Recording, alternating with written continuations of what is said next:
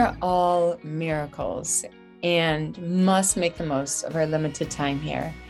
Each of us have these unique gifts to contribute to the world, and it's our job to develop these gifts and give them away. That's why I created the Preschool SLP podcast. The Preschool SLP is about working smarter to create real change in ourselves and in others. Being an SLP is a mission. It's about showing up every single day. It's about giving all of yourself. It's about evaluating your work. It's about innovating practice to change lives. Every single week, let's discuss topics that matter. What are the game-changing strategies? How can we treat the whole child? How can we create the truest and shiniest versions of ourselves and of our clients?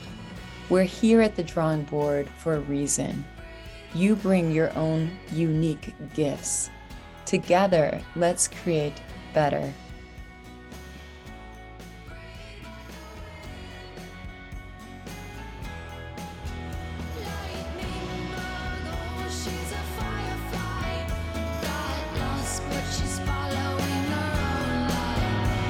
Today, we are going to talk about the single most important literacy skill for kindergartners to develop. And this skill is so important in that the research indicates that it's not only the most reliable indicator of literacy success at elementary age, but also in terms of its validity. When we talk about this skill, we're going to understand why having this skill mastered is so important in the process of learning to read. So what is the skill? The skill is blending. What is blending? Blending is when you can take separate sounds and blend them together to create words. So for instance, the word dog. If I look at the word dog or hear the word dog, it would be D-G. I would be able to take those three sounds and blend them together and read the word dog. This is known as blending. Blending is a very important foundational skill, and the research indicates that it's highly predictive of children's literacy skills a few years later into elementary school. So we want children at the kindergarten level to be master blenders. The problem is, however, that many of the children that we work with communication impairments also have problems with executive function. So executive function is going to directly impact the child's ability to blend sounds together and create words. That's what we're going to talk about today. We're going to talk about the three aspects of executive function and how these three aspects are going to directly impact a child's ability to blend sounds together to create words. So what we're going to want to do at the end of the day is we're going to want to strengthen these three aspects because they're directly going to impact these children's ability to learn to read. So let's talk about the three aspects of executive function first. I got these from the godmother of executive function. Her name is Adele Diamond. She is a fabulous neuroscientist, a wonderful researcher, a wonderful speaker. If you ever want to look up one of her TED Talks, you're going to love it. And she talks so much about the importance of interventions for executive function, not only working on the brain, but also working on the body. And the ones that are most effective are the ones that are going to challenge the brain and the body at the same time. She refers to these as mindful movement interventions. So that's going to be another topic. That's going to be another podcast. And I obviously couldn't agree with her more. She's right on about that. And the neuroscience doesn't lie. It shows as well that if you want to create change in the brain, you've got to focus on not only the brain, but the body too. So let's get to today's topic and her three areas of executive function and how she defines them. The first area of executive function she talks about is known as inhibitory control. I'm hearing this from a lot of elementary speech language pathologists that this is a skill that the kiddos are lacking. It's that ability to focus, the ability to ignore the distractions and the impulses of the environment around them and to stay on task. To stay on task and to make decisions wisely and ignore the distractions. This is known as inhibitory control. This is a skill that many of our kiddos are struggling with. And as a result, the idea of first looking at, for instance, if they're going to look at the print, looking at the orthographical print of the word dog, for instance, D-O-G, is difficult for them because of all of the environmental distractions and perhaps a compromised sensory system in which they may be taking in too much information or the information may not be processing well. We have a lot of that as well with their kiddos today. That's resulting in poor inhibitory control to focus on the words themselves. Or if they're hearing the word and they can't focus on g because of all of the distractions. It's that lack of inhibitory control.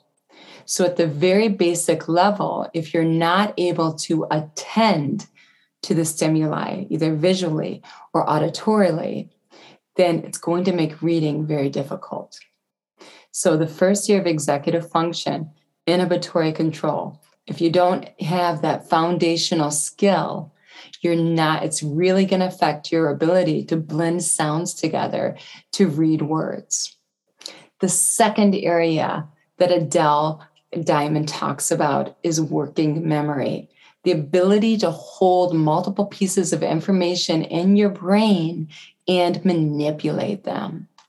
So when you read, if you're reading that word dog, you have to remember those 3 sounds, and then you're going to have to manipulate them and sequence them and blend them together. That's working memory. So a lot of our children have problems with executive function and working memory. And what they tend to do is they'll see the word dog, and instead of looking at all of the sounds in the words, they might look at it and say dad. They might look at it and say dad. They're just looking at the D sound. And their working memory is stopping there. And they're guessing all of these words that begin with the letter D or maybe begin with the letter D-O because they don't have the working memory to remember all 3 sounds in the word or to read and attend to the 3 sounds in the word. So their ability to blend is impacted by their working memory, not being able to remember and chunk pieces of information and manipulate them. In this case, sequence them and blend them together to create words. So the third area that Adele Diamond is going to talk about is that flexibility, cognitive flexibility. So sometimes, for instance, if we're looking at the word cat, okay, we look at the word cat, C-A-T. That word is going to change when it becomes cake, C-A-K-E. However, the child looks at the C-A and they say, that's cat. I know this. And you say, no. The last sounds in the word have changed. You need to change what you're doing with the word. It's no longer a short A. It's a long A now because there's an E at the end of the word. So this short vowel, cat, has changed to cake, a long vowel, because we have an E at the end. So do you see all this cognitive flexibility in which you have to think that the vowels, the A sounds are changing on me because there's an E at the end of the word? I also have to change because the last letter is a K instead of a T.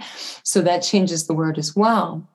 And the way these children with the lack of flexibility, cognitive flexibility, the ability to take in new information and change your thinking as a result, changing that short A to a long A because there's an E at the end of the word, for instance. You're going to see this with these children in that they're going to insist that the word is cat. They're going to have a very hard time in changing their thinking and changing that short A or a cat and into an A because there's an E at the end. So with cognitive flexibility, you change your thinking when you get new information. So these are children that it will seem like they're being stubborn. And you're like trying to explain to them, no, the word is different now. It's this way. And you tell them the rules and they just cannot adapt.